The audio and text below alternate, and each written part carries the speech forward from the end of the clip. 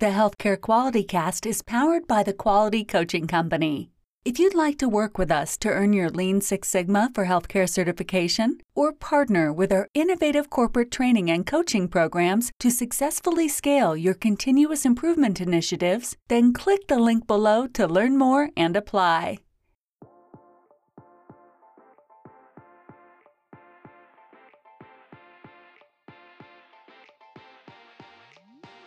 Hey, quality people. Welcome to the Healthcare Quality Cast. I'm your host, Jarvis Gray, and in this podcast, we spotlight today's most exciting and inspiring industry leaders. We dive deep into the career journeys of these leaders that work daily to improve quality, safety, and service outcomes for their patients, their family members, and their communities at large. Our mission is to provide motivation and direction to our listeners, encouraging you all to continue your efforts in improving the overall quality of healthcare. Now, let's meet today's quality guests.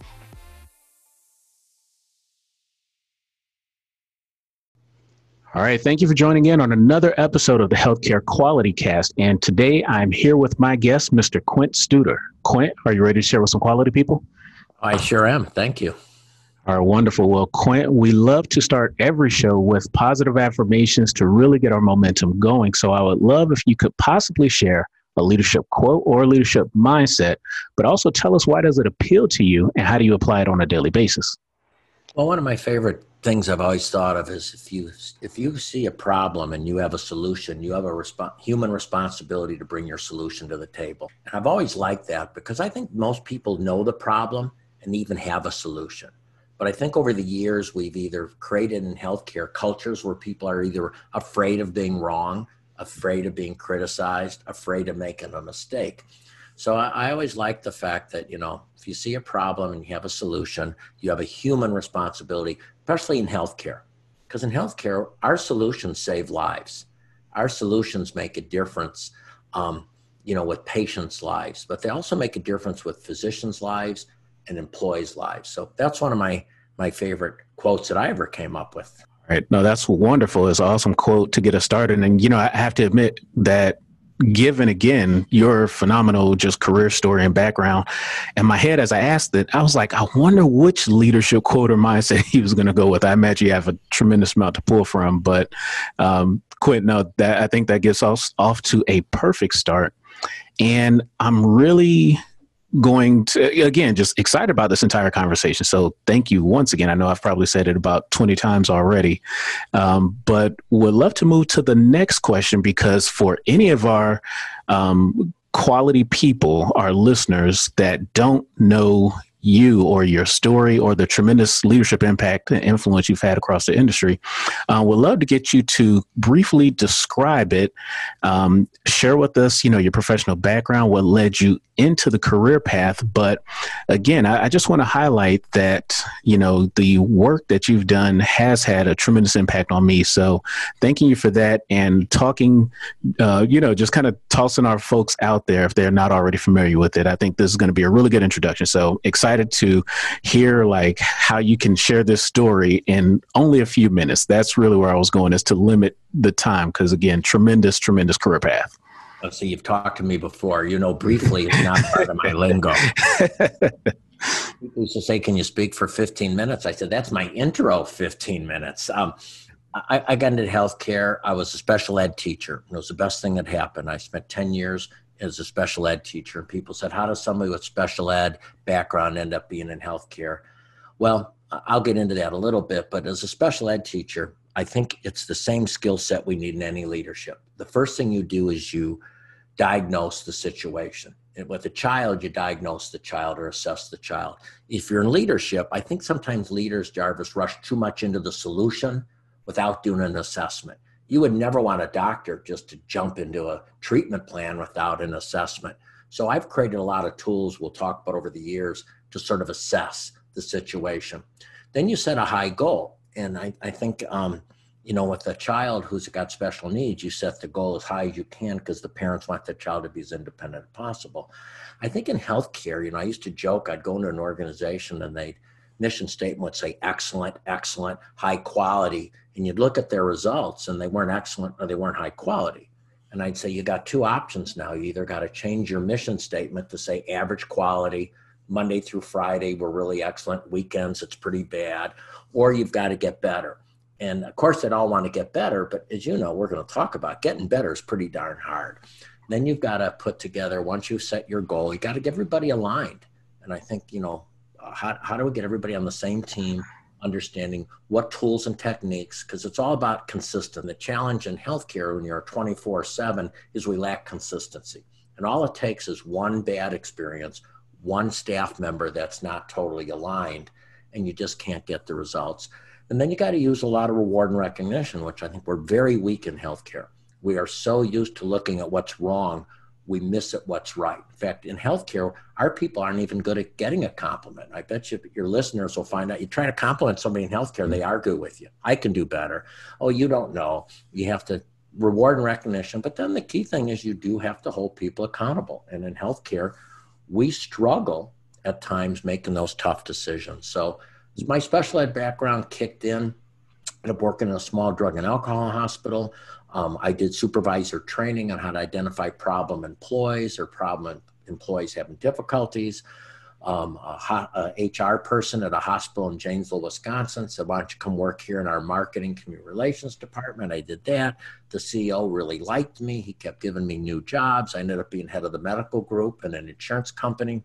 We did quite well. I got recruited by Mark Clement to come to Holy Cross Hospital, where he was a CEO. I went in as the COO, and I complained to him that our patients weren't happy, that the docs, that he wanted me to bring in more patients, but I couldn't do it because the docs told me the patients weren't happy. I thought he'd assign it to a chief nurse officer. He said, well, you're in charge of patient satisfaction.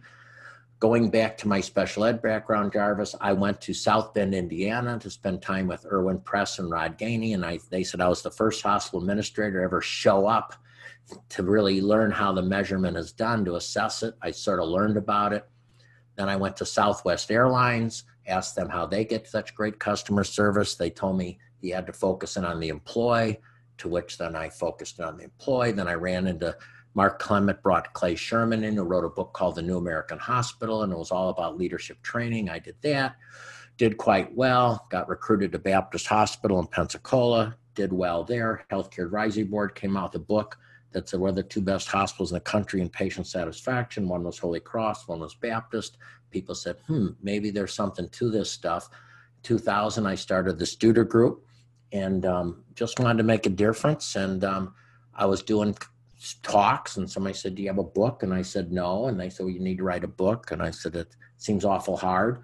And they said, well, you can charge more. I said, I already feel guilty what I'm charging right now. Then they said, well, you'll get more speaking. I said, I already got enough. And they said, what about that nurse manager that will never be able to afford to come to one of your seminars? Don't you care about her? And it hit me hard. So I wrote Hardwiring Excellence, and I had a contract, and they were going to charge $68 a book. I thought that was too much. So I said, I'll self-publish. And they said, nobody ever makes a self-published book that sells very many. And I did enough so it could keep the price low. And of course it did 1.6 million, I think. And did that. And then in about 2012, brought in an investment to Studer Group. 2015, Huron bought Studer Group, and they're a nice company. 2016, I sort of resigned to do some community work. I've been doing a lot of community work, and wrote a new book called Building Vibrant Communities. And then I wrote another book called Busy Leader Handbook. And so now it's sort of getting back in the healthcare world a little bit with things like this, because I still want to make a difference. Well, so much to really kind of touch on. That was a perfect summary, a perfect just overview and analysis of your career path. I have to thank you again personally for self-publishing, because for me, I came into healthcare around 2007, but I think it was about 2009, 2010 when I came across Hardwiring Excellence. And I read that, again, my entire career path has been Lean, Six Sigma, process improvement work in healthcare. But when I came across that book, coming from outside of healthcare into healthcare with the background and the skills that I offer, that book gave me permission to try to lead high quality, high excellence. So I appreciate you taking that approach with it. But again, everything that you shared there, I definitely, as we go through our conversation today, I want to come back to even your point on the focus on the employee, what you learned through your experience, shadowing over at Southwest, the way you went out to other areas to learn how to pull some of these practices into healthcare. Those are many of the things that stood out to me from all the books that I followed and read across your literature. So just want to thank you for that. Quint, I am going to move us to the next question. And again, I'm touching on probably some very high level topics with this next question for you, but we'd love to see, get your thoughts here, but feel free to take it and run in any particular way. But based on your expertise, Quint, around change management and definitely, hardwiring excellence, what are 3 critical topics or concepts that healthcare leaders should have on their radars? I think there's personal concepts, and then there's there's sort of leadership concepts. And let me start. I know we're probably out of sequence with some of your questions. I think in healthcare, the biggest issue that a leader must have is their own self-awareness. And I think if you're not self-aware yourself, then you're not going to be able to lead. So years ago, 2013-14, Harry Gruner, who's a managing partner of a large venture capital firm, I said, when you invest in a company, what do you look for? And I thought he'd say, can you raise prices? What's their market position? He said, how aware is the founder? And I've really taken that since then, because when I go into organizations, and for years I did, you're trying to always create self-awareness, because obviously these people want to be successful, but they're not. So what's keeping them from being successful? So I think self-awareness starts it. Number 2, I think then you've got to say, how coachable are you? I have a column that I write every week, and this week was on asking for outside help. And, the number one competitor always is, we can do this on our own. And Jarvis, I used to sort of get shocked when you go into a place, they've been trying it for 6 years, they still suck, and they somehow say, but I think we can do it on their own. And usually you had to have a CEO that was brave enough to say to his team, hey guys, we've been trying to do it on our own now for 3 years and we still aren't any good. So maybe we do have to get some outside help. So I think you have to be coachable, and you have to be willing to change. We're all being coachable right now. When I started Studer Group, I had to become a more flexible person, because 50% of our workforce worked out of their home. So I had to become more flexible and more trusting and create virtual tools versus in a hospital, everybody was there. So I have to be more coachable. If my Studer family of companies now, we do mid-year review. And one of the questions is, how can I be better? And one of the people that report to me gave me some really good feedback. He said, you sometimes get too far ahead of me, and you get ahead of me, and then I can't get the employees sped up because you've moved too quick. And since then, I've changed my behavior and backed off and always talked with him. And then I think the third thing is, you just got to be authentic. You've got to be yourself and not put on airs. Now, when it comes to an organization and quality, I think you've got to nail the measure. And when you nail the measurement, you've got to not rational. Because that's just what I find, Jarvis, in organizations all the time, when their quality's not hitting the goal. It's always some other reason you don't understand. I'll give you an example. This is, with your HCA background, I think you'll like this. I got a message on LinkedIn not too long ago, and it's, Quint, is there any way you could talk to our leadership team? We're really down and out, this COVID-19. And if you would just do talk to our leadership team, would make all the difference in the world. And these were nice people. So I said, fine.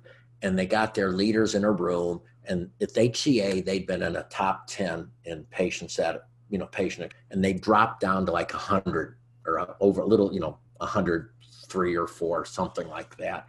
So I got on the call, and they made it a surprise, and, they sort of did a Zoom call, and, and then they mentioned to me, well, the issue is, the reason we got so bad is because of COVID. And I had to give them the bad news that COVID is national. So the other hospitals were managing it better than them.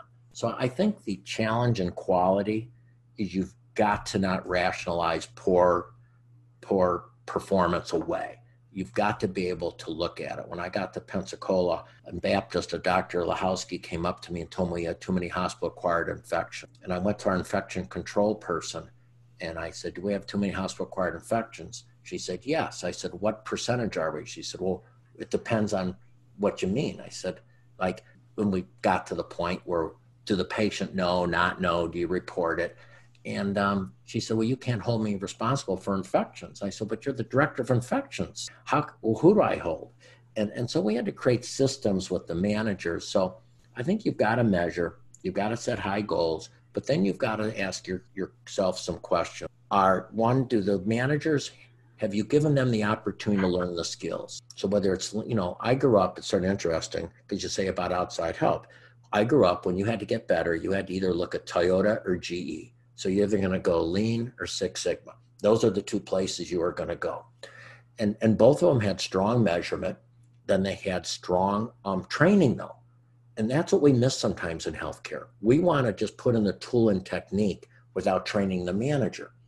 Now, we might train the manager in maybe a technique, but we got to train them in more than a technique. How do you run a good meeting? Because if you're running bad meetings, those are getting in your way. How do you hire good talent? Because if you don't have good talent, it doesn't matter. How do you fire non-compliant employees? If you don't fire people, you're not going to be great. So we might teach them a tool and technique in something like Lean or high reliability or Six Sigma, but we need to do more. I was on a curriculum meeting at the Harvard Business School, and we talked about change management. So then you've got to say, am I giving them the opportunity to learn the skill? And the second point is, do they have the ability? Because sometimes we promote people from within, which makes all the sense in the world, they just might not have the skill set. And we put them in some bad spots. I was speaking in an organization in December that had spent more money on training of managers, Jarvis, of any place I've ever seen. And I said, with all the training you've got, if you're a leader and you're not still getting results, you just aren't in the right spot right now. You've got to get out because it's not a training issue, it's a performance issue. So I think that's the key thing. And then that's building that accountability in. So I think it's on the professional side, it's, do I have the self-awareness? Am I coachable? And do I have the accountability? No, I loved every point that you made there, because those 3 points, being self-aware, being coachable, accountability, and authentic. But then you also touched on the measurements. Like, we have to be able to keep pace of the scoreboard and know exactly where we are. I love your additional points. Do they have the skills? Can they actually learn the skills? Are we giving them an opportunity to use the skills? I think those are so many things that I see from the work that I do in terms of just training and teaching and coaching. Folks, I constantly get the feedback, Quint. It's, these are great. This knowledge is great. I want to use this all day and every day, but I never get the chance to.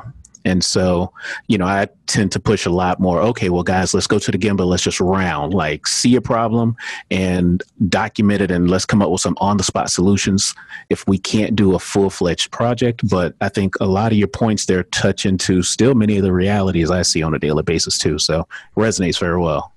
Well, Jarvis, I think the other thing is when we think of training, we don't realize we've got to train in a whole bunch of other things. So I come in, and whether it's, again, high reliability, Toyota, Lean, Baldrige, any of those.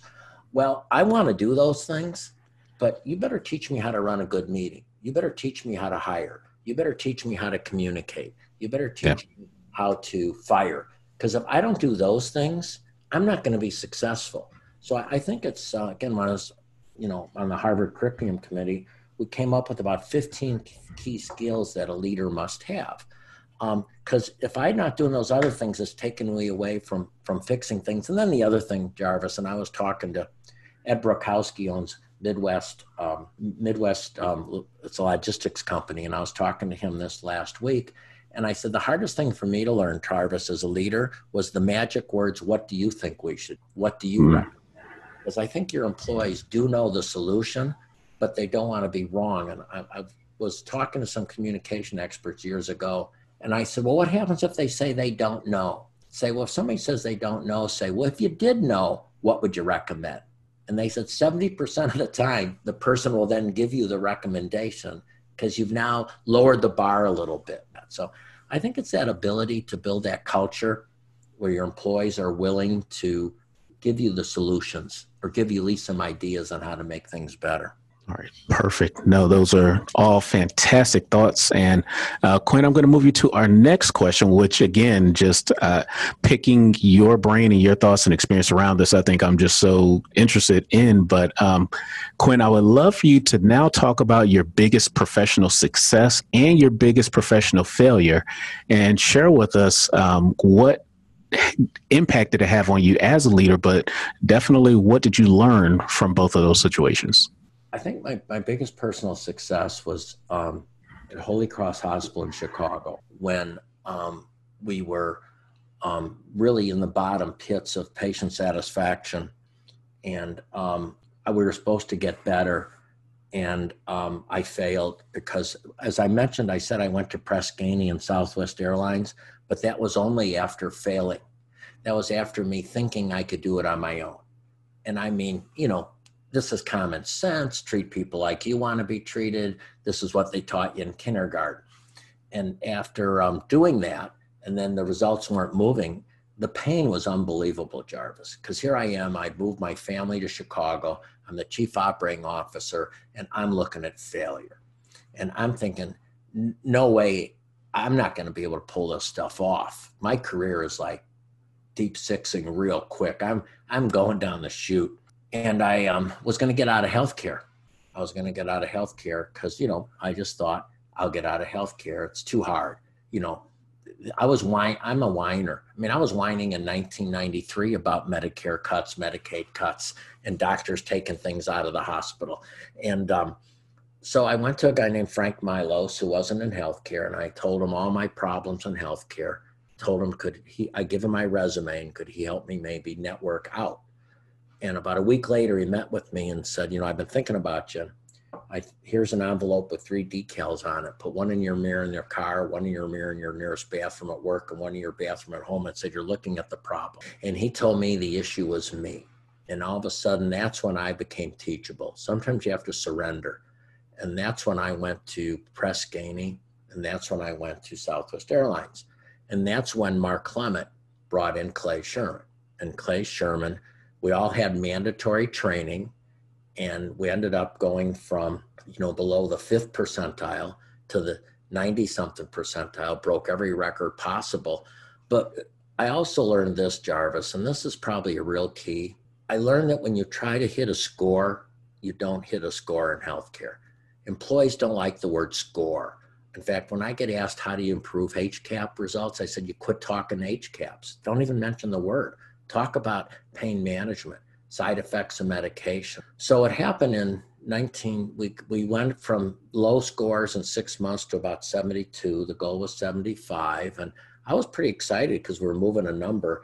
And that's when I got this letter from a gentleman whose father had died at our hospital. He was a widower, and he was the only child. And I got the letter because I was in charge of patient satisfaction. And he talked about the fact that how a nurse had held his father's hand while he died. And he said, I hope you appreciate that, nurse. And Jarvis, I got into healthcare for purpose, worthwhile work and making a difference. But it's so easy to lose why we got there because we get so caught up in numbers. So I think our biggest success was taking an inner city hospital in Englewood side of Chicago, more shootings per 1,000 than any place in the United States at the time. 33% of our babies were cocaine positive. We spoke 14 languages in our hospital. We had all double, and we had 2 to 4 patients in every room, and we ended up leading the country in patient satisfaction. But more than that, the employees loved what they did, and I liked going to work. So that was I think our best success. I think my biggest failure was outside of healthcare, and I've had failures in healthcare, but when I was at in Pensacola, there was a small TV station that became available. And I thought, I can probably run a TV station. Now, why I thought that, I have no idea because I've never done it. And so I signed a management contract to run this TV station for 2 years and had no idea what I was doing.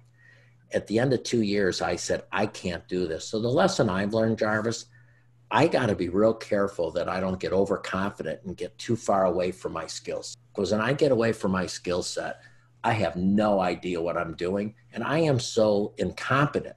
that I'm unconsciously incompetent because I'm so far removed from knowing what I'm doing. I don't even know what I don't know.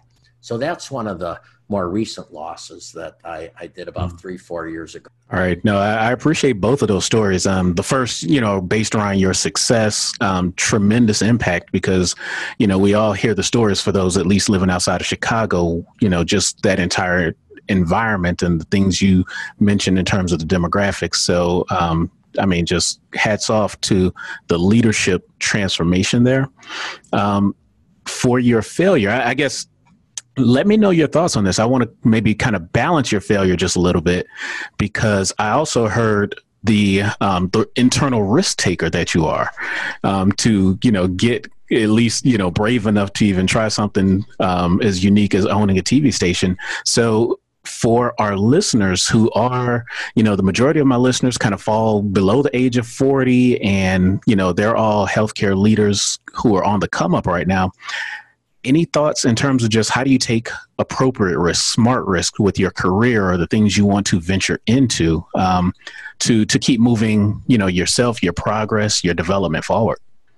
I think it's interesting too, because I think first of all, if you ever want to, let's say, do something and start your own company or branch out like you have, Jarvis, we read about these 19 and 20-year-old entrepreneurs and we think we've got to do it. Most people are very good entrepreneurs before they're an entrepreneur. So I will say one of the things I always did quite well was always try to create tools and techniques. So I was always trying to say, okay, how do we create this tool, or how do we document it, or how do we like, you and I talked about the book E-Myth Revisited. How do we create a standard operating procedure? Because it's all about repeatable success, because you don't, in healthcare, I've always found that people are ready to give up on a tool and a technique too soon because they say it doesn't work. Normally, you don't know if it works or not unless you're doing it all the time.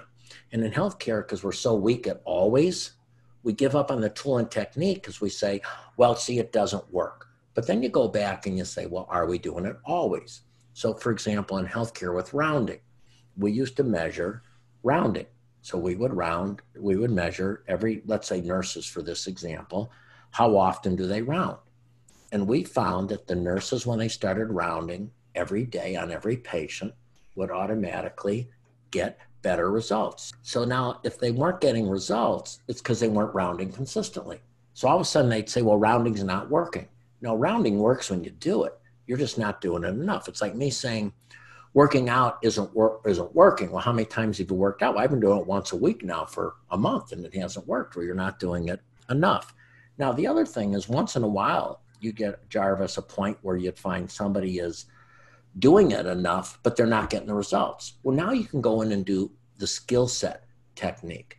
So I think normally when I look at leaders, I think you've got to ask yourself, how good are you at doing it consistently and always? The second thing you talked about, which I've changed my mind, I tell people now, because I was late, I didn't get into healthcare until I was in my early 30s because I was a special ed teacher. Then I had like 5 kids and you're a little scared to like venture out when you've got a lot of kids. I tell people if you're going to take a risk, the earlier in your career you take the risk, the better, because you don't have the human responsibility that you've got to feed and take care of. Tommy Duncan, who runs Trusted Insurance in Washington, D.C., I had him come to Entrecon every year in Pensacola. I do this 2-day conference for entrepreneurs. And he's, again, one of the minority insurance products for Medicaid in the Washington, D.C. area. And he spoke, and his first slide said, before you start your own company, don't do a lot of research. And I was going to help Tommy when he got done. I said, Tommy, I think your slide's a little messed up. It said, before you start a company, don't do a lot of research. I think you meant do a lot of research. He said, no, don't do a lot of research. If you do the research, you'll never start a company because it's really hard. So I think for young people, I think you get better by taking risks. People said, how did you become a good speaker? I said, well, I took speaking. I mean, I didn't take speaking, but I took opportunities. Yeah. So you got to put yourself in uncomfortable situations, because you've got to put yourself enough in uncomfortable situations where you do it enough, it gets comfortable. But the problem is we don't want to do those things. So you sort of get forced to take tough decisions. So I think you have to become comfortable with discomfort if you're going to be. Well, and that feedback there, Quint. I think that goes 100% for becoming a good leader and kind of staying the corporate route. Definitely is my experience now as I'm becoming hopefully a better and better entrepreneur. But I have my days when I'm just like, I just want to sit and not touch a computer and not, network or anything on LinkedIn. And then it's like, nope, that's the relaxed version of me. So everything that I find myself doing puts me in some unique, awkward position. But, again, even as I try to focus on becoming a really solid corporate leader, it was the same thing. It was like, I'm not in front of, vice presidents and presidents enough. How do I get to present in front of them? So then I'm in that space so I can see how they act. I can start to model my behaviors given, my focus at that point to try to be an executive. So yeah, I think that's really solid feedback that goes every which way for our listeners. Well, I think too, if you look at every other thing, if you look at how doctors are trained by doing it, getting observed and getting. Sure. Sometimes you've got to put people in a learning lab. So you've got to put people. So when I say to somebody, they said, I'd like to be a professional speaker. I said, okay, come do a presentation for me. And they said, well, then I would say this. I said, no, don't tell me then you would say this. Say it as if you're saying it. So whoop. Hello? Yep, I'm still here. Okay, okay. So I'd say it as if you're saying it. Don't act like that. So for you, Jarvis, I would get a group of your friends and say, you're a CNO, you're a CEO, you're a COO. I'm going to present. And I'm going to present as if I'd present, and you need to help me become better. Help me push back. I do that quite a bit with people. Nice. Try to get them to role play and say, well, you might want to say it this way. The way you said it, you sort of insulted them. Don't act like they don't know. Don't try. Because everybody does, and I also don't want people to feel bad. I want, when I'm done, people to feel better. So I might say, it's normal what you're going through. This is where most places are at. Here's some things you might want to try. It's sort of neat. I remember getting a call from Fred Loop at Cleveland Clinic, and he's deceased now, but what a great leader. And he said, Quint, we want to hire you to come work at Cleveland Clinic. I was so intimidated by Cleveland Clinic. I kept saying, well, Dr. Loop, I don't think you need me. He said, oh no, we really want to work with you. And I think the more I told him he did need me, the more he tried to convince me they did. And, but you just learn by doing it. And I remember with Dr. Loop, here's big Cleveland Clinic. I think we got the contract. And right before we get up, we have 1,000 people. He's made it mandatory for them to be there. Some of the greatest doctors in the world. He said, well, this will sort of see whether you have a contract or not. That was the last thing he said before I went on stage. And so you have to put yourself in those situations to get better. You have to sharpen your saws. Stephen Covey, his book, 7 Essential Habits. Absolutely. Well, I had the opportunity when I was back in college, Quint, to play football. And one of my team members at that time coined a phrase that I think is used across a lot of sports now, but it's big time players make big time plays in big time games. Yeah. And that's kind of what I'm hearing is, you just got to put yourself out there and go make the play, but you don't shy away. So did you play at the University of Miami? Yes, sir. Yeah, I thought so. Yeah. Well, fingers crossed we'll get something of a football season recover for this year, but we'll see. Next question I have for you, Quint, and let me do a time check. I know we are going to go over my hour. Would it be okay to hold you up for a few minutes or? Oh, I'm fine. I got all day. Oh, awesome. Well, let me move to the next question for you.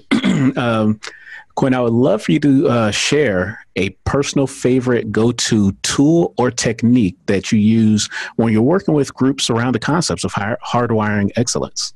Probably my favorite tool or technique is a thing that I put in a book called Straight A Leadership. And it's a down and dirty assessment. And it's basically for executive teams to utilize, but it's really good. And it's basically very quick. And you basically send it out and a leader puts in like what level they're at. Are they a senior level, director level, frontline manager? And it just asks some simple questions like, how consistent is your leadership practices and tools in your organization? How well are you, does your current evaluation system hold people accountable? How well does your training prepare you for the current job you're in? How easy is it to move how well are you at adapting best practices in your organ? How many employees do you currently supervise directly? How many employees are not meeting expectations? How many employees do you documented in their personnel file they're not meeting expectations? And then basically it's maybe 5 or 6 more questions. And then when we're done, you get this little tool, and all of a sudden as a senior executive, you say, oh my God, my own senior team didn't answer the question that we're consistent. My own senior team said we're not doing training. And probably the other thing, Jarvis, which I think are the key questions, it says, in the past 5 years, how difficult has the external environment been for your organization? Over the next 5 years, how difficult is the external environment going to be? Very difficult, same, easy, very easy. And then it says, if you stay the same tools, techniques, practices, payer mix, everything stays the same, not payer mix, because that won't stay the same, but everything else stays the same. Over the next 5 years, results be much better, stay the same, get worse, or much worse. And what happens, Jarvis, is the senior team says the next 5 years are going to be much worse. I mean, much harder, more difficult. Then the directors say it's going to be more difficult. The middle managers, frontline directors sort of say difficult, the same, so on.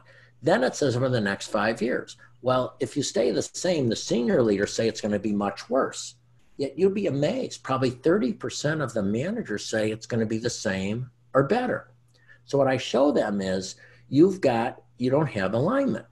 So basically, you've got to figure out a way to create urgency. John Kotter says 70% of failures, senior leaders, are more urgent than the rest of the organization. And the Heath brothers say 80% of failures by lack of clarity. So it's in the book, Straight A Leadership. Firestar Publishing has it. That's owned by Huron, but it's really a great tool and a great technique because it'll tell you how aligned are you, how consistent are you, and how accountable. It'll also help identify how many employees do you have in your organization that are currently not meeting expectations, that have no documentation, and it's about 49%. So that's probably my favorite tool or technique that I've developed over the years. So I kid you not, Quint, I was just working with an executive team about 2 weeks ago and made a recommendation for them to do an assessment, but using that tool, just because I've read that book as well and it came to mind. But let me kind of spin off and ask this question, because one of the things that I really, again, love with many of your books is the use of very practical tools and very practical models. So I guess my question is kind of what's the mindset like when you've come up with these tools and different models, but you've created them in a way that I think everybody in the organization can understand? What was the mindset as you just kind of pulled these things together and not gone super researchy, super academic, and the things that we tend to see a lot of in healthcare? I think Mark Gold is probably no one's ever heard of Mark Gold unless you've read my book, Hardwiring Excellence, and I'm not sure people would catch it. Mark Gold was getting a PhD at Southern Illinois University in 1960. To do his research work, he was going into institutions, and he was taking people that supposedly had limited ability, but teaching them to do complex, and he was teaching them by breaking it down to simple steps. So, of course, being a teacher for 10 years, my goal was always to take something complex and break it down to simple steps. So let's take something like patient communication. So if we take patient communication, we're out there looking at, patients that felt communicated with. So we started studying what were the techniques. We said, well, patients seem to like when the healthcare provider acknowledges them by name. That became acknowledge. What else? Well, they really like when they introduce themselves. And not only introduce themselves, but even tell a little bit about themselves. Like, I've done this, I'm trained in this, because all of a sudden your anxiety goes way down. That's I. Well, now what else do we want to do? Well, people like to know how long something's going to take. I remember getting a little skin cancer taken off my nose. And before the doctor started, I said, can you tell me how long it's going to take? He said about a half hour. I said, would you mind then if I go to the restroom before this thing starts? So duration is important. How long is it going to take? Or like, look at now COVID-19. The number one question is, when do I get results back? So when do I get my results back? Then the E says, can you explain things? Which I call narrate the care. And then the last one is say thank you. Now, if you add those 5 things together, it became our toolkit called AIDIT. Acknowledge, introduce, duration, explain, and thank you. In Sarasota, Florida, Jarvis, years ago, we were looking at turnover. And we noticed one of the Nina in the department, in the department had very low turnover, but everybody else had high turnover. And they said it was because they were in Sarasota, blah, blah, blah. And we said, what do you do? She said, I meet with my employees every 30 and 90 days. And we say, what do you do? She said, I ask them these questions. So we started piloting her questions, which is how well do we match to what we say we're going to be like? Who's been helpful to you, so we know who's eating their young and who's not eating their young in healthcare. Do you have the equipment and tools that you need to do the job, and how can I be helpful? So I just tried to always simplify something, which we should do naturally in healthcare. I mean, we know when we go to the doctor's office, they're going to weigh us. We know they're going to do our blood pressure. All I'm trying to do in leadership is do the same thing we've done everywhere else, was to create consistency. Because when we can standardize and create consistency, we can get to always. And you played at University of Miami. You know what your coach's goal was? Consistency and always. Hold the block, and that's what I think in healthcare. But we have to connect, Jarvis, enough, and I'm sorry to go on so long. Oh, no, you're good. We got to connect to the values, and that's my secret ingredient here for all your callers. If we can connect to values, that's when we get the always. Because if you can connect to values, people cannot not do it, because healthcare people are very value oriented. So again, this is an HCA story, ironically. Years ago, I was working with a number of HCA hospitals in Texas, and we met with some ER people, and their results were less than what they wanted at the time. And we asked them why. And they said, well, because we have some interim nurse managers. We have too much manager turnover. We got too busy. We had all these reasons why our results aren't what we want to be. So then, because these were all nurses, I just said, tell me some patient symptoms when they come in. So I said, if a patient comes in with an accident, car accident, what would you do? And of course, they'd say, well, immediately we look for shock. We do this, we do. If I come in and I've got these symptoms, what do you do? Whoa, that's chest pain. Here's what we do. Boom, boom, boom. That's a stroke. Here's what we do. Boom, boom, boom. Every time we came up with a clinical thing, they said, here's what we do. Boom, boom, boom. And I said, okay, now what happens if I come in with chest pains, but you have an interim nurse manager? Would you still do these things? They looked at me like, don't be stupid. Of course we would. What happens if I come in with possible shock? Would you still do these things even though you had manager turnover? Of course we would. What happens if I come in with this, but you're really busy? Would you still do this? Yes, we would. Why? Well, because we have to do these because you have to have the best clinical outcome possible. So I said, we have to correct behavior to clinical outcome. Let's give you a few examples. Why I don't use the word HCAHPS or any of these, because people aren't going to want to improve HCAHPS, but they do want to manage pain. They do want the patient to know the side effects of medication. They do want to listen and answer questions. Turnover. This is Jarvis. The Voluntary Hospital Association years ago came off with a study, the largest study ever done, where they measured turnover and mortality. Hospitals that had lower employee turnover had lower acuity adjusted mortality. That meant that it showed that there was a correlation between retention of staff and deaths.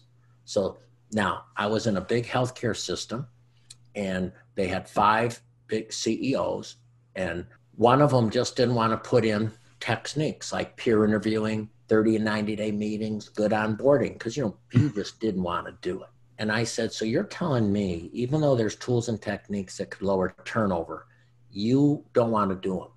So you're saying you're okay with more people dying rather than you putting in tools and techniques to lower. So my message, Jarvis, is we have to always look. So I might not want to do lean if I don't think it's going to improve the clinical outcome, or I don't think it's going to make my life better. But if I can tie any quality indicator to the best making my patient's life better or my life better, rally rounding. We did the biggest study ever in rounding, falls. We were actually studying falls. And at the time, every hospital would go in every 2 hours. And we found out whether you went in 2 hours, 5 hours, or 4 hours, the falls were always the same. They didn't go down till you went in every hour. Now, you lowered falls, but you know what else you did? You reduced call lights for almost 34%. So now to the staff, I'm not only reducing call lights, but I'm reducing falls. So how can I not go in every hour? So once we tie to the values, then we get the always, because you cannot not do it. Just like you have a son, right, Jarvis? Yes, sir. Once there's certain behaviors you do that's going to make his life better, you can't say only hold my hand and we go across the walk 80% of the time. It's going to be you hold my hand every single time. When you go into the car, even though it's a pain to put them in those dang car seats till a certain age, you will do it because your values as a parent kick in. And once we connect to the employees' hearts, then we get to always. And that's really where we want to go. I loved, again, just a lot of your takeaways, everything you shared there. And that was, I think for me, one of the things that drew me in, because I tell everybody, Quint, I came into healthcare on accident. I thought I was just taking a job to kind of get me to the next thing until my wife and I could have gotten back down to Miami. And, I came into healthcare and I started working with professionals that were the most passionate, that, just believed in, above and beyond. I came into healthcare. I started my career at Duke Hospital, and that's where I was for the first several years. And again, just that experience pulled me in to where now this is the chosen path. So I think everything you shared there, again, resonates very strongly with me. I know it also go very far with our listeners. So thank you just for that mindset. But next question I have for you, again, curious to learn more about you on this question, but is there an industry relevant leader that has had a true impact on your career, and what was that impact, if so? Mark Clement. Mark Clement, he's the president of Tri Healthcare right now. Nice. Mark Clement, and let me tell you two things that he did, which I'm not just like anecdotal evidence. He was the CEO and I was the COO. And we had made a mistake and killed a patient. And he met with the family and admitted that we had made a mistake, and he went head at it. He didn't sit here and act like it wasn't our fault. He took full responsibility for an error that I didn't ever see before. Normally when you have an error, you bring all these risk managers around you. Yeah. And he just went full bore. Yeah, I can't say I've ever heard of an example like that in my career. So the second thing he did was, we're a hospital that's like really, really financially in trouble. So we had to subsidize a lot of the specialists to come to our hospital because the payer mix was so bad, they just couldn't do it. And not their fault, they just couldn't do it. So because of our babies that were born with positive drug cultures, we didn't have a NICU unit, but we had to bring neonatologists into our OB unit to stabilize the baby to be transferred to a NICU somewhere, okay? So we were subsidizing neonatologists in the city of Chicago. Well, as we got better, Jarvis, we started doing better. All of a sudden, when our patient sat went up, all of a sudden, insurance companies that wouldn't cover us before wanted us in their network. So now all of a sudden, we're getting a little more popular. So now 2-3 years into this, he asked me our neonatal contract is up.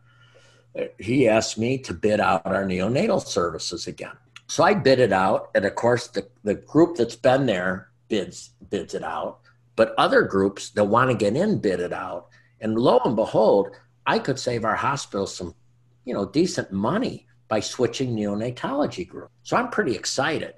So I go to tell Mark that, look at what I've done. And Mark says, nah, we just can't switch. He said, they were with us when we really needed them. So now that we're doing better, we can't dump them because they didn't dump us. And he led with values again. Yeah. And that's always been reminiscent. That when somebody's been with you through the hard times, when you get good, you stick with them. And so those are just two real quick questions. And even today, Mark's read in TriHealth about, maybe 10, 11 months ago, he brought in an outside company to help him with identifying bias and diversity and inclusion.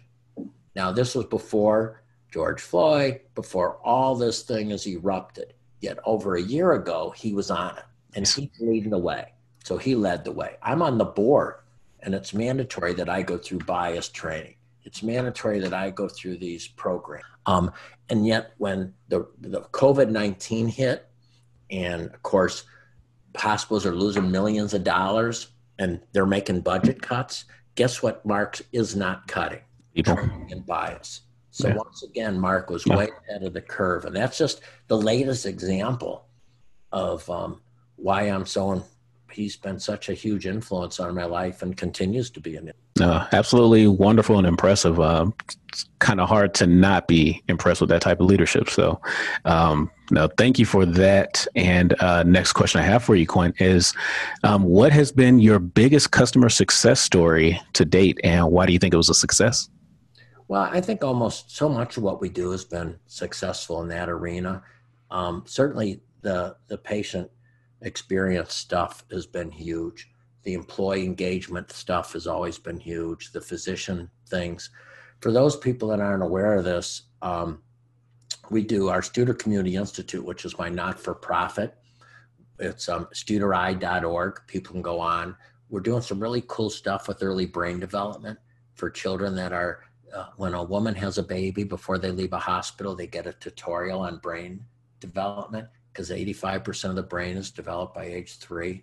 Doing that with collaboration with the University of Chicago, with Dana Susskind, who wrote the book 30 Million Words.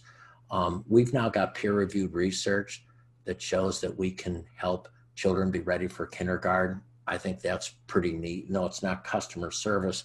Probably in the area of customer service, we do a lot of leadership training for small businesses, and our net promoter score is is almost a 90, which is unheard of.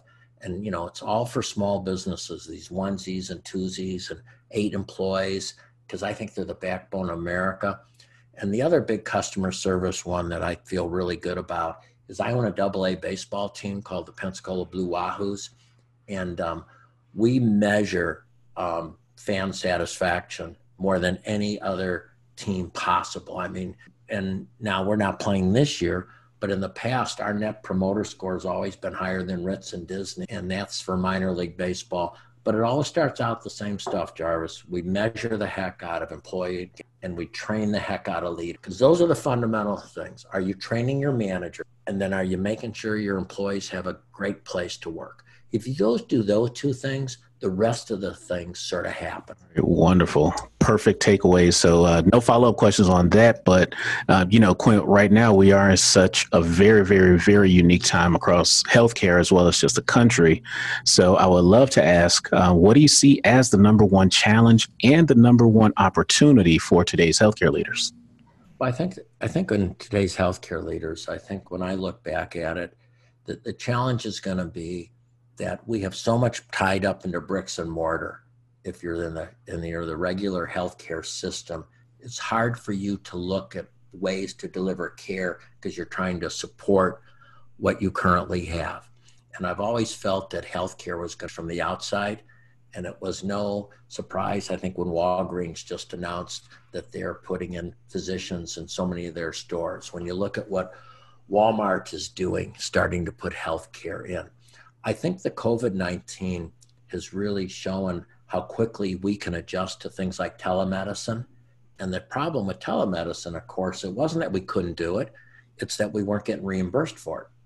And I'm really hoping we still get reimbursed for it, because the biggest issue I think patients have is access and experience. And what telemedicine does is help people get better access, and the experience is actually pretty good. I think we have to do a lot of training.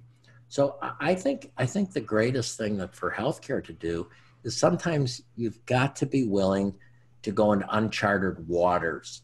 And we in healthcare, we only go into uncharted waters when we are forced to go in uncharted waters. Give you an example for you those of you that weren't even born when this was happened.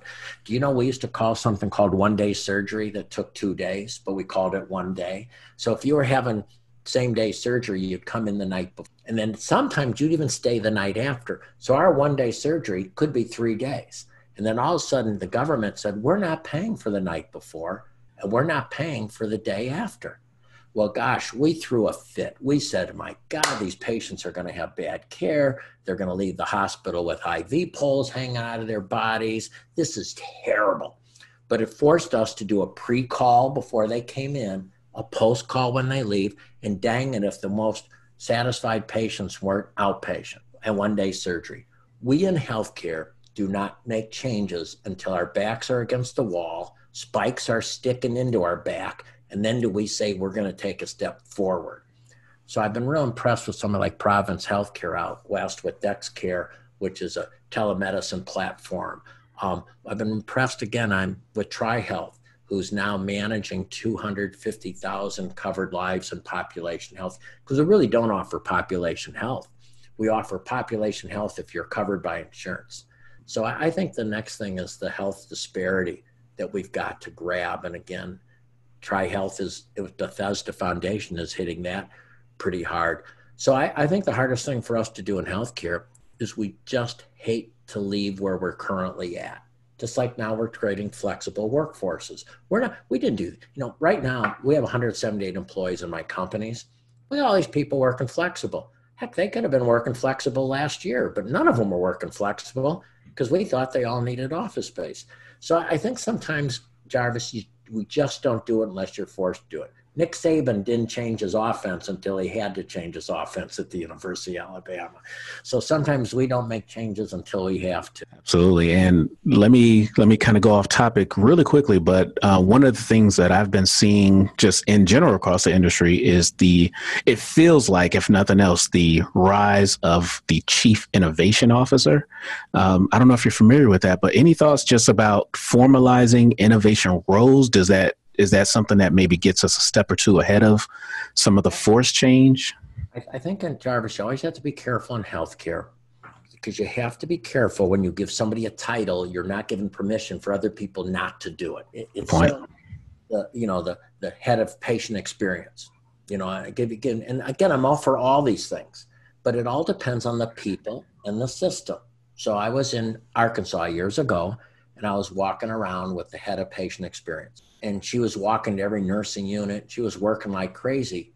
And these nurse managers, I said, you got to quit doing this. She goes, why? I said, because you're doing it. The nurse managers aren't doing it. She goes, if I don't do it, nobody will do it. I said, no, you've got to quit doing certain things. So I think you have to create an innovation culture, and you can have certain people leading it, but you can't think, people can't think, because you're in charge of lean, I'm no longer in charge of making sure it's so in healthcare, we tend to think if we name somebody something, it'll solve the problem. It won't, unless you really talk about, but this doesn't mean you're off the hook. Yeah, I was going to bring that same example back to lean and quality improvement. That is absolutely what I fought in all of my roles, to try to get people to realize that's your job too. Yes. So for example, chief quality officer, here's her chief medical officer, whatever. The challenge is nobody reports to them. They can't hold anyone per se accountable, yet with their unbelievable great personality, their persuasiveness, their education, they're supposed to talk about people changing behavior. Only when you can go into that person's evaluation and change how they're being evaluated. So all of a sudden, for example, if you're in charge of quality, but you're not managing that person, then you've got to at least have influence on their evaluation. So if you're trying to measure a clinical quality metric, you better make sure you can go into that manager's eval and make sure you put that in their eval. So here, Jarvis is a true example. The hospital system had what they called the best practice department, but nobody called the best practice department. Okay, they sort of sat there trying to get people to use their best practice because people weren't being held accountable for outcomes. Now, once you hold people accountable for outcomes, they start running to the best practice department because now they're pulling you on my unit. So the big question in healthcare, what we've always been lousy in, we have ineffective evaluation. So I always say, I can't get results in an organization unless you let me go in and wiggle that eval. So if Jarvis, all of a sudden there's a quality metric, let's just say something real simple, maybe it's some type of infection. And if that's not in your evaluation, it becomes a nice have, not a must have. If you're in charge of surgery and first case start time is not on your evaluation, I probably won't get first case start times. Now, if all of a sudden first case start time is in your eval and the best practice department has tools and techniques to get the case started on time, I'm all over them. So I think what's really weak in healthcare for years, which has killed quality, is they have to have access to changing the person's evaluation system so the person's held accountable for the quality that the chief quality officer is trying to help them get to. So it's so funny and amazing that you even made that connection, Quint, because the two roles that I've had where I've been, I would say, most successful is when I've been able to pitch to our senior executive teams that that senior leaders and then cascading on down should also be accountable to some very specific project results that we were leading. And without fail, those have been the best projects that I've worked on, to your point. So Bernard Tyson, the tragically passed away last year, head of Kaiser. When we were looking years ago at HCAPs, one of the things that he noticed was nurse communication was, and those patients that felt the nurse communicated them better had better HCAP results. Bernard put that in every senior executive's incentive comp plan. So every senior executive, even if you didn't even have patient care, had nurse communication in your incentive comp. So if you're the CFO, you're still waking up every day saying, hope to God the nurses are communicating. So once we build that accountability system in, then we align the behavior. And once we align the behavior, then we get the results. So I think chief quality officers and all these people have had their hounds tied behind their back because they've been nice to have instead of must to have. And that's why chief medical officers always liked a good evaluation tool, could allow them to go into the manager's eval, plug in some quality indicators. So now they were, didn't have to be pushing so hard. They were there being pulled to help get that quality indicator up. Oh, perfect mindset. Those are really great thoughts, Quint. I am going to go ahead and move us into the next segment of the show, something that I call the 2-minute drill, very much kind of a play off of my old football career. So it's my version of a rapid fire Q&A, but I always like to check with my guests to make sure you guys are ready. So how are you feeling, Quint? You ready? No, I'm ready. We're on the 10-yard line. Now I'm going to put the ball in. All right. Fair enough. Well, Quint, the first question I have for you is something of a two-parter. I would love for you to first tell our quality people something about your work that inspires you to do your best, and then also share how do you inspire other professionals? My work to do my best is truly, I like seeing other people be successful. And that was a big part of my career. I think for a while I was envious of other people's success. And then it hit me that I probably get more joy out of seeing other people's success than my own success. So that's my big turn on right now. And I think, Jarvis, it's like that coach that as a player go beyond what they ever did, but they're still excited for that player's success. Awesome. Could you share with us the best piece of career advice that you've ever received? It's an inside job. Best career advice I ever got is you've got to get your inside right, which means what blocks you. Here are the things that block somebody's inside. Things like denial, rationalization, blame, jealousy, envy. My latest talk I've given in the last couple of months or before COVID in healthcare, and some people told me it was the best I ever did, was leadership's an inside job. And it's not getting stuff, it's getting rid of stuff, getting rid of the blockages. And Jarvis, you talked about straight A leadership.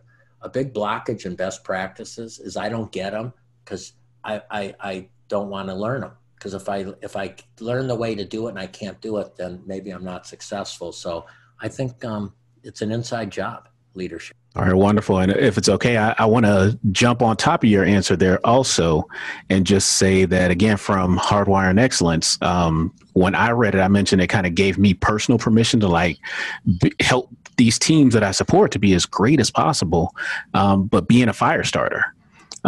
was a piece of career advice that you learned that I gained from your book. And again, just for any of our listeners who may not have read it, that's just one I want to add on, because that's one of the messages I try to promote through this podcast is for quality improvement professionals, data professionals, project management professionals, the folks that do what I do. We're the experts. Be that expert. And that's, just something that did resonate. So appreciate that message also. Thank you. Quint, what would you consider are 3 key attributes for being a successful healthcare leader? I think I brought them up earlier. You have to have great self-awareness and great tools around you. If anybody wants to drop me a note at quint@quintstuder.com, I just did about a 60-minute video locally on tools to help with self-awareness. Then it's being coachable. I mean, it's sort of like that guy that worked for me that said, Quint, you get too far ahead of me, and then I can't keep the staff up because you get ahead of me. I have to be coachable. And since the last 30 days, 2 or 3 times now, I've slowed down, called them up and said, okay, how do we do this? And then the last part is authenticity. People get into this extrovert and introvert, blah, blah, blah. We work in healthcare. People are smart. They know a con when they see it. They know a fake when they see it. You have to be yourself. And, if you're quiet and shy, you're quiet and shy. It doesn't mean you can't be an effective leader. And, we had coaches at Studer Group that were more introverted. And sometimes people would say, well, they're not passionate. So one of the things we did is we asked them to tell people when you start why you're doing the work you do. And all of a sudden, when they explained why they're doing the work they do, oh, I get it. You just might not show passion, but it doesn't mean you don't have it inside of you. So I think it's self-awareness, coachability, and authenticity. All right, wonderful. And next question I have for you is, could you please share with our quality people one professional society and one professional conference that you think would be a value add? Well, I think they're all good. It depends on what you get out of it, And so I've always sort of liked, I've been very involved in things like CAM, certification of masters in healthcare administration, and some of the bachelor programs, AUPHA, because I like them because they're young students, they're professors, and they're constantly looking at how to make things better, and they're still idealistic. So I sort of like going where young people are, because they're still wide open with their eyes wide open at the world. So I think, and AUPHA is really good. I also think you should venture out into other things. I used to go to Fast Companies conferences. I used to go to Inc. conferences, because I think you can get a lot out of conferences that are not just about healthcare. So you're always trying to, high-performing people can learn from other industries and bring it into their industry. Mid-performers need someone to do that. Low performers are just going to think it's not their. No, that's great advice. And even for me, I keep a personal budget, at least pre-COVID, to try to make it to one industry relevant conference, like some big conference every year, but then also one non-industry conference. So I try to balance my approach personally. So I appreciate hearing that as well. Next question I have for you, Quint, is if you could recommend one book to our quality people, what would it be and why? One of my favorite books still is In Search of Excellence by Tom P. I think it's a book that's probably 30-something years old, but I've always loved that book. I loved what he did, and I love how he presented it. And it's one of those books that has had a huge impact on me. All right. So 2 things. I just looked over here. I was like, yep, it's on my shelf over here. So thank you for that recommendation. And 2, I knew you weren't going to mention any of your books. So if it's okay, I just want to take a second, not to brag too much, but just to say, Quint, just to say, I have on your bookshelf right now, on my bookshelf, Hardwiring Excellence, Results That Last, Straight A Leadership, 101 Answers, and A Culture of High Performance. So again, not even knowing that I'd ever have a chance to talk to you or connect with you one-on-one like this, just let you know your writings and your books, tremendous impact, plus the 2 that you gifted me as well, which I cannot wait to jump into. So thank you for your contributions also. And for any of your listeners, if they drop me an email, quint@quintstuder.com, I'd love them to send them a copy of my 2 latest books. One is called Building a Vibrant Community. It's let's not only make our organization better, let's make where we live better. And let's talk about how to make your community a better place. And the other one is the Busy Leader Handbook, which was lucky enough to hit number 5 on the Wall Street Journal bestseller list. And that's, to me, 41 best practices. And I wrote it for middle managers, because the toughest job in any business, particularly healthcare, is being in the middle. And middle managers in healthcare don't get the amount of training they should get. Plus, sometimes things happen and it's sort of they need it just then. So the Busy Leader Handbook. So if people drop me a note, Quint at quintstuder.com, I'd be glad to send them copies of both books, complimentary for the work they're doing in healthcare. Right. And I will verify that if you do that, you will get a book. So thank you for that. And I'll make sure we get all of that in the show notes so that hopefully folks will hit you up on that offer. We are almost right there. Oh, shucks, Quint, I have one more question before our big final question. What is one piece of advice that you would give to healthcare organizations to help them better manage their operations and improve outcomes? I think you've really got to scope your measurement down. I think in healthcare, people have way too much. And I think a manager, we used to always try to say is a manager can only hit 5 to maybe 8 maximum target. And, research shows that if you try to do too much too fast, and so I'll sort of wrap with this up. When people used to look at when organizations were trying things and failing, there were normally these areas, Jarvis, why they failed. Okay, and here they are. Number one, they didn't have a good evaluation tool that held people accountable. So everything became a nice to have, not a must have. Number two, they didn't put enough training into the leaders, and leaders need skill set. I mean, when you were playing at the University of Miami, you did a lot of repetition. I mean, think how much work you did to play like 11 or 12 games and how long that was for just 11 or 12 games. Number three is they do too much. They don't sequence right. It's sort of like, again, I go back to football. You got to get the fundamentals down. Then you can add some plays, but you don't try to put in the whole playbook day one. In healthcare, we overwhelm these people. We put their, to a fire hose, and you got to sequence it. When we used to teach AIDA, I would say, don't even do all 5 letters. Just pick one letter. Let's work on acknowledgement. Then we get acknowledgement done. We can maybe move to a thank you. Then we can maybe move to, introduction, duration, or explanation. Number 4 is you've got to be willing to fire people. And in healthcare, we really struggle with making those tough decisions, and nobody wants to make them. But sometimes we've just got to let people go. And the 5th thing is you got to connect back to the why. And I know we get a lot of attention on that now, but you've got to, people in healthcare are so busy, and the why isn't connect back to why. I would almost change it and say, connect back to their values. Because once you get it back to the values, how can you not do it? Sort of story I tell before COVID-19 really hit, I was on planes a lot. And Jarvis, you've been on planes a lot. Now, for all you women that are listening, you're just going to be appalled. But let me tell you, guys are not great at washing their hands in bathrooms. I mean, I've been in airport bathrooms for years, and I bet you 50% of the guys would duck out and not wash their hands. And if they did, they sped wash them. Even the airplanes are built like that. Water stays on for about 6 seconds. As COVID-19 was heating up, before they stopped everything, we were running out of soap in men's bathrooms in airports. We were running out of paper towels for the first time ever because people connected to, I have to wash my hands or I'm going to get sick and get other people. Sounds sad that we had to get to that point. Why? Because it's values. Why do you wear a mask? Because it's people that wear a mask because they're value oriented. They're not self-oriented. And once we connect back to somebody's values, they cannot not do it.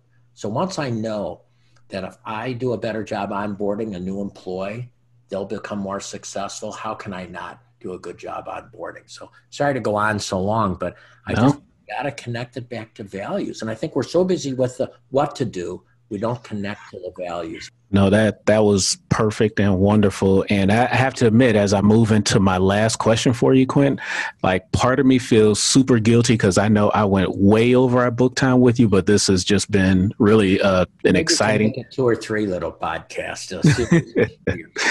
No, I will figure out how to just, get every ounce of value because you I think you've like literally kind of put on a masterclass with so much of the information you've given. But so yeah, I'm guilty about the time. And at the same point, I'm almost disappointed because I feel like I get to sit here and like listen. This is the coolest part about the podcast is I get the first experience before I, get it posted. And so I totally, just soak up every chance to learn from leaders like yourself. So want to thank you again. But as I move you into the closer, Quint, let's say that we're sitting here a year from now celebrating what a great year has been for you and the team and the groups that you're supporting and leading.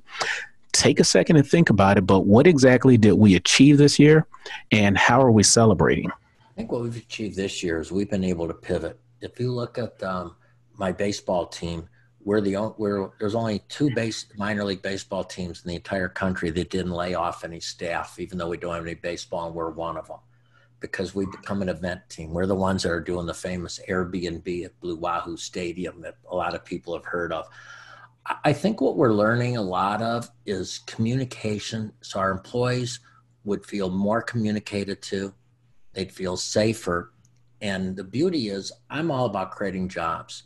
When I taught special ed, my job was to help people with special needs get vocational training and vocational jobs.